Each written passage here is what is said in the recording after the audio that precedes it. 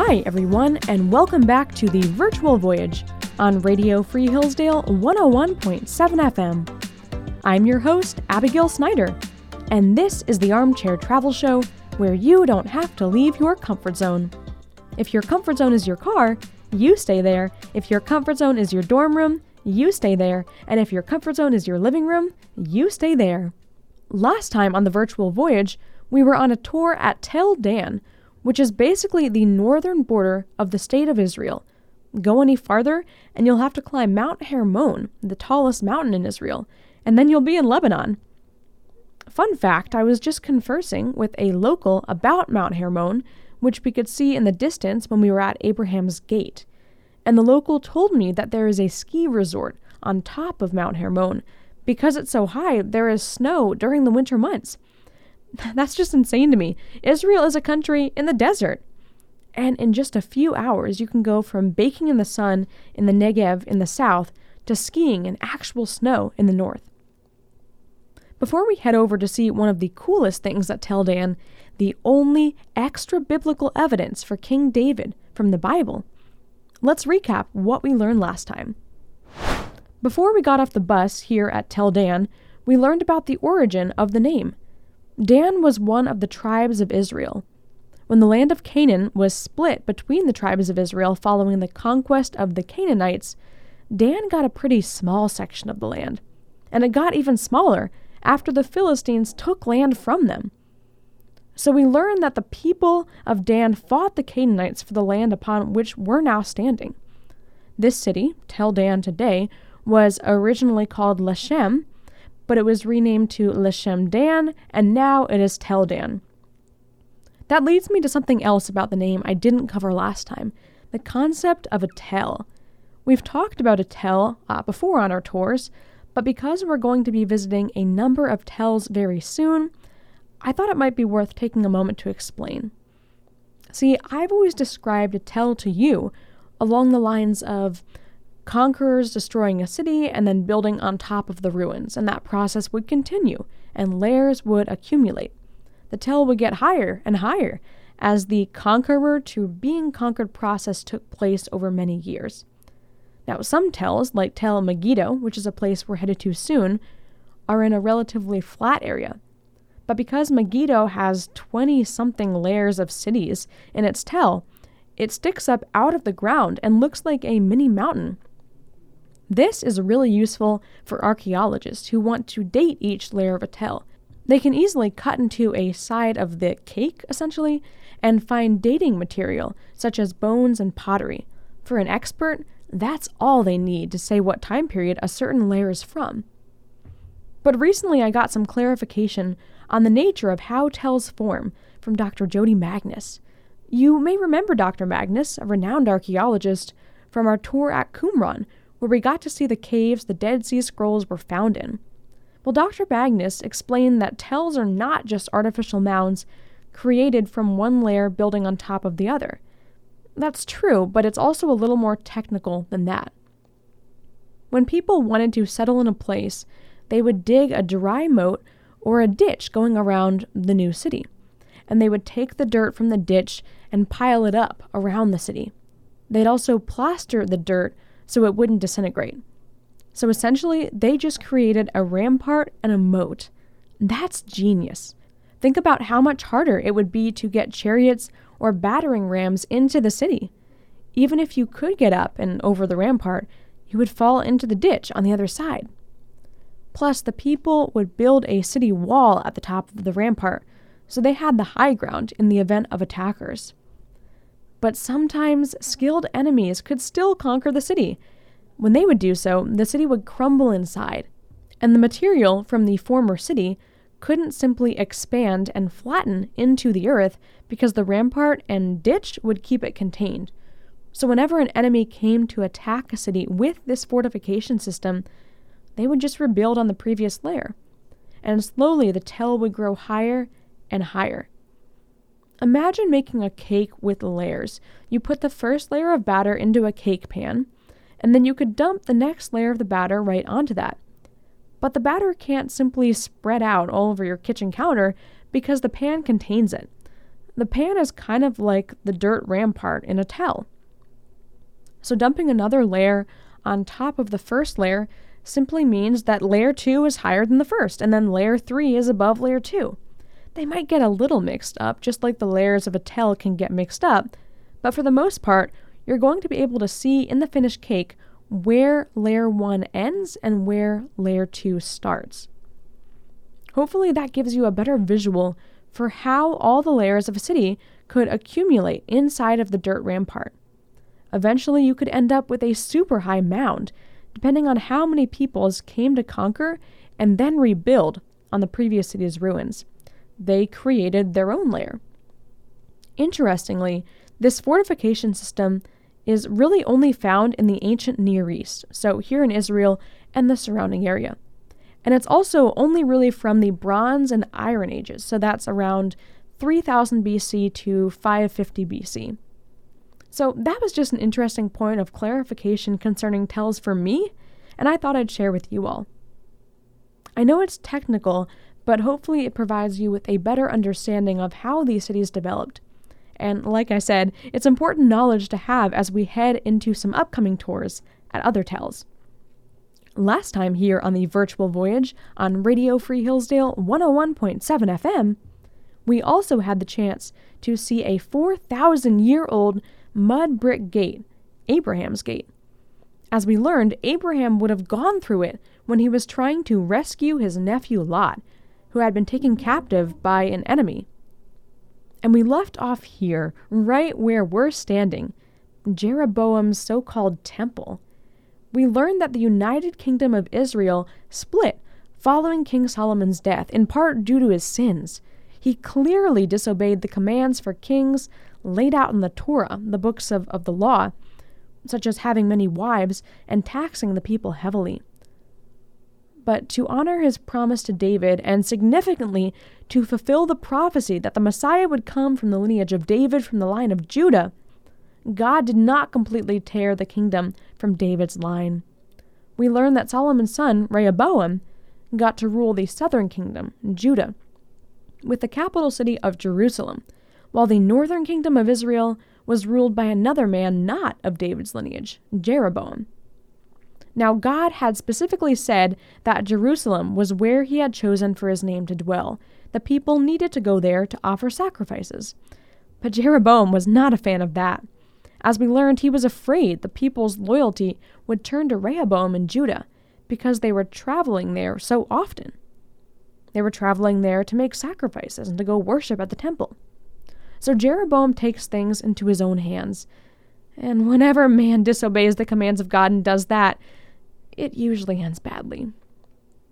Jeroboam decides to build 2 alternate places of worship in Bethel and Dan for the people. Alternate temples to the one in Jerusalem, in a sense. And that's what we're looking at right now. That pile of stones in the squarish shape is the remains of Jeroboam's temple. But this week on the Virtual Voyage here on Radio Free Hillsdale 101.7 FM, I want to head over to another spot at Tel Dan. I've been teasing it for quite a bit, so hopefully you're excited. We're going to check out the Tel Dan stele.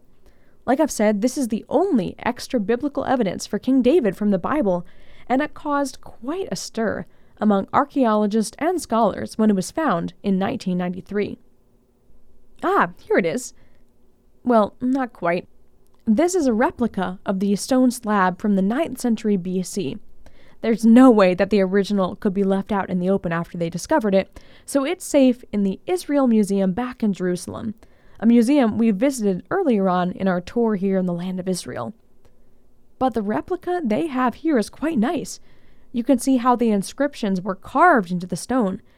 Now, you probably can't read it, it's in Aramaic, but note the translation below that's been provided. Well, a lot of it is broken up. You'll notice that there are a ton of ellipses, and that's because scholars aren't completely sure of every word. But look down about halfway, 2/3 down right there. Let's read. I killed Jehoram, son of Ahab, king of Israel, and I killed Ahaziah, son of Jehoram, king of the house of David. What is the stele referring to? The split kingdom of Israel. Remember, the north kingdom was called Israel, and the southern kingdom was Judah. of the house of David. Now, the author is an Aramean king who is proudly declaring his victory over both kingdoms, Israel and Judah. And although there are disagreements on which two kings the stele is referring to, like I said, it's hard to tell, and scholars have spilt much ink sharing their own conclusions. But this could very well be referring to Hazael of Syria, who defeated Jehoram of Israel and Ahaziah of Judah, like the translation there says. Now, Hazael was quite an interesting character. Although we're here talking about King David, it's worth pausing to go back to 2 Kings and learn a little bit about Hazael.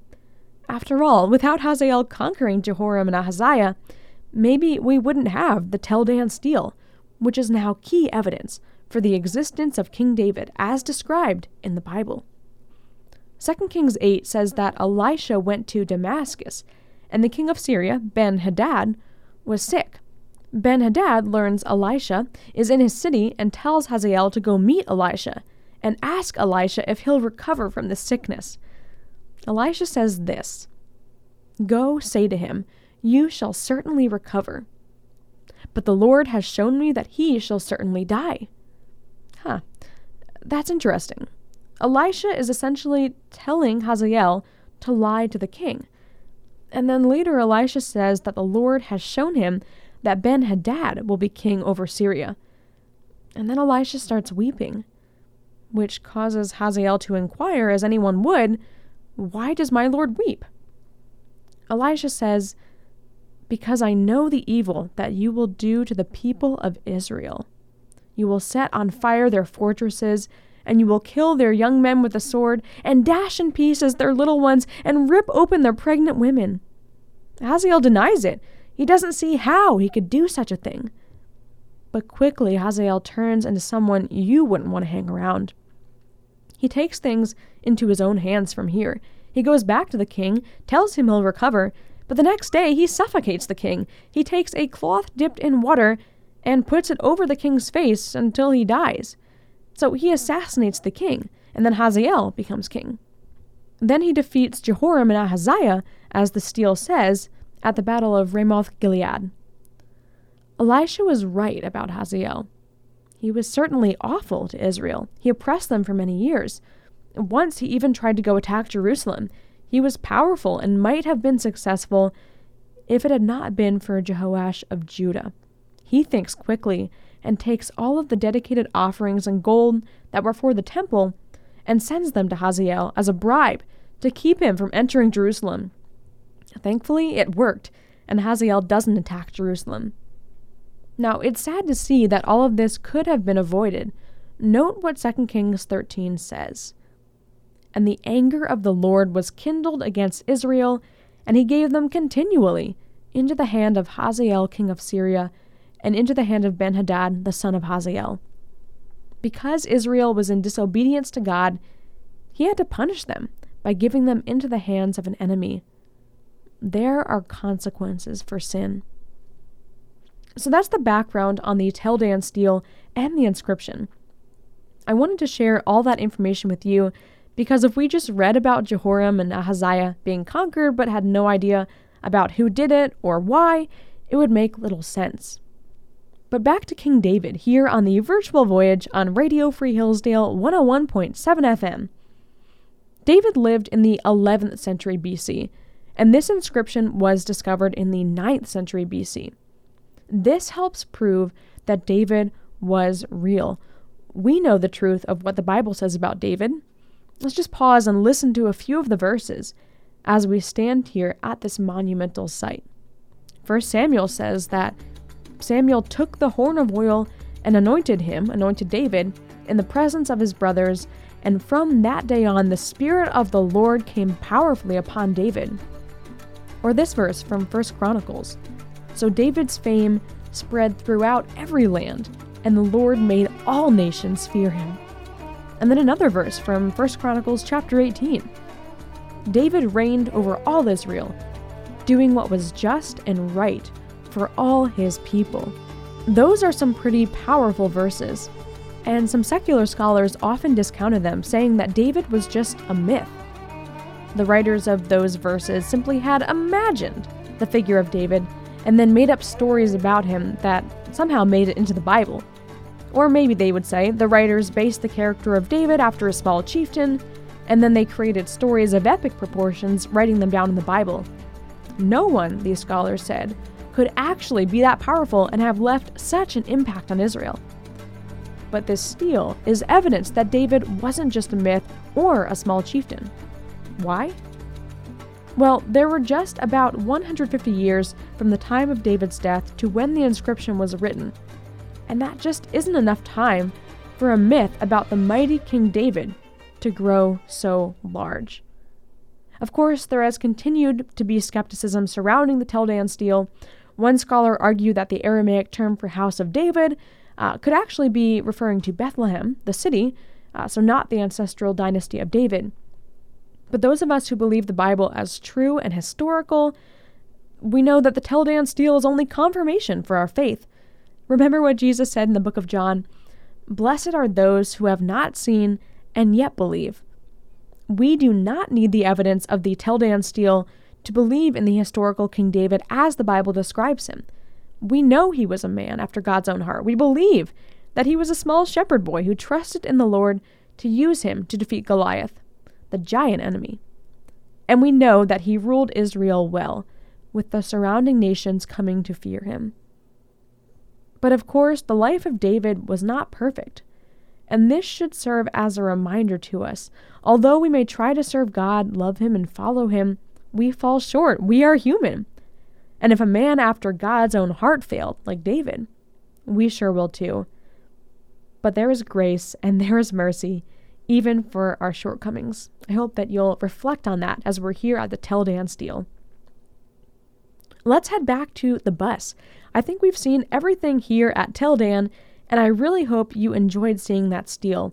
It's significant as the only extra biblical evidence for King David, but I also hope that our faith is strong enough that even if it did not exist, we would still trust what the Bible says. King David was a real figure, just as the Bible describes him. Let's hop back on the bus here on the Virtual Voyage on Radio Free Hillsdale 101.7 FM. Our final quick stop of the day is going to be at Banyas, also known as Caesarea Philippi. Let's head on out. Okay, here we are. The first thing you're struck by upon entering is just all the water. This site contains one of the largest springs that feeds the Jordan River. There's a beautiful waterfall about 30 feet high that you can hike to, although we probably won't be heading to it today because the end of day is quickly approaching.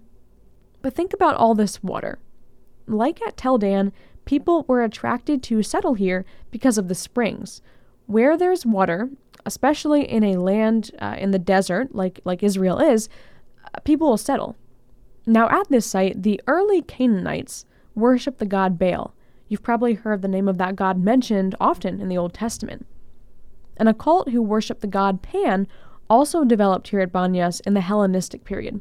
So the Hellenistic period, that's 323 BC following the death of Alexander the Great until about 31 BC when the Roman Empire emerged. So Pan in Greek mythology is the god of the wild and the companion of the nymphs. So you can see how this cult started.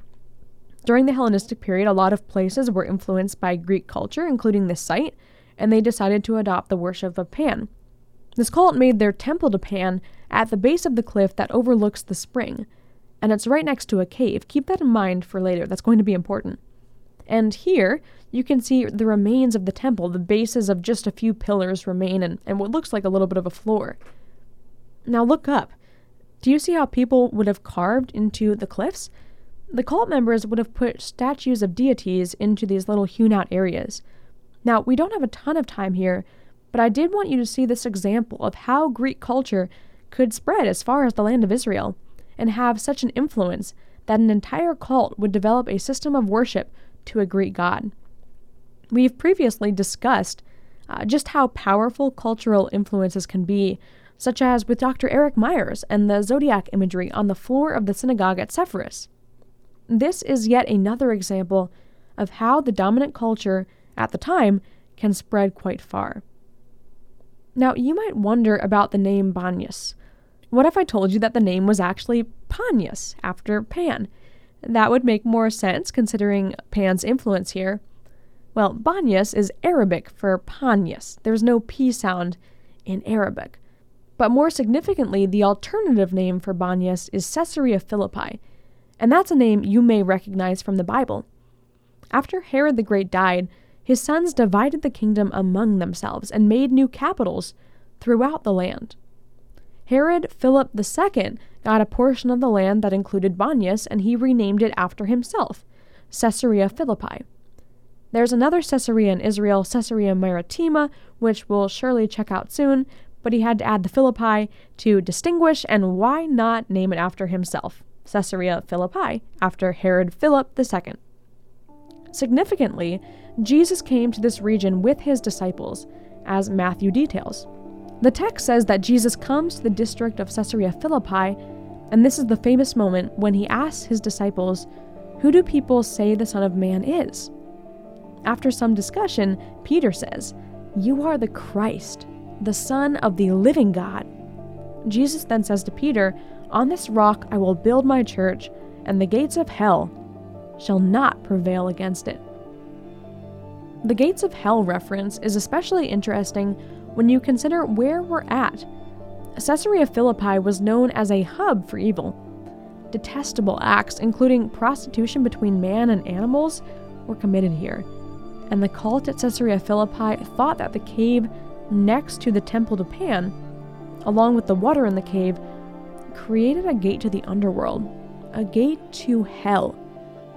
We can almost be certain that Jesus and his disciples were aware of this context, and it's so interesting that Jesus comes here to remind his disciples that there will be evil in the world, but nothing will be able to prevail against his salvation and his church. They're standing in the midst of what was known as a place of wickedness, as Jesus says this. But he emphasizes that as evil as the world may be, his disciples have the strength to overcome and not be sucked into such detestable practices. And we have that same strength as children of God who have trusted in his salvation. Farther, Jesus reminds them as they stand near Caesarea Philippi, where the pagan worshippers believe the gate to hell exists, that not even the gates of hell can stop what Jesus has done and what he will do. It's a powerful reminder to the disciples to remain faithful to Jesus and his mission, even in the midst of a perverse world. As modern readers, we skip right over the subtleties in the Bible. Hopefully, our time in Israel will change that. Well, we're out of time for now, so let's head back to the bus. Thanks for listening to this week's episode of The Virtual Voyage, the armchair travel show with me, Abigail, on Radio Free Hillsdale 101.7 FM. I hope you'll tune back in next time as we head to Tel Hatzor and meet up with a special guest who has an incredible tour planned. I'll see you then.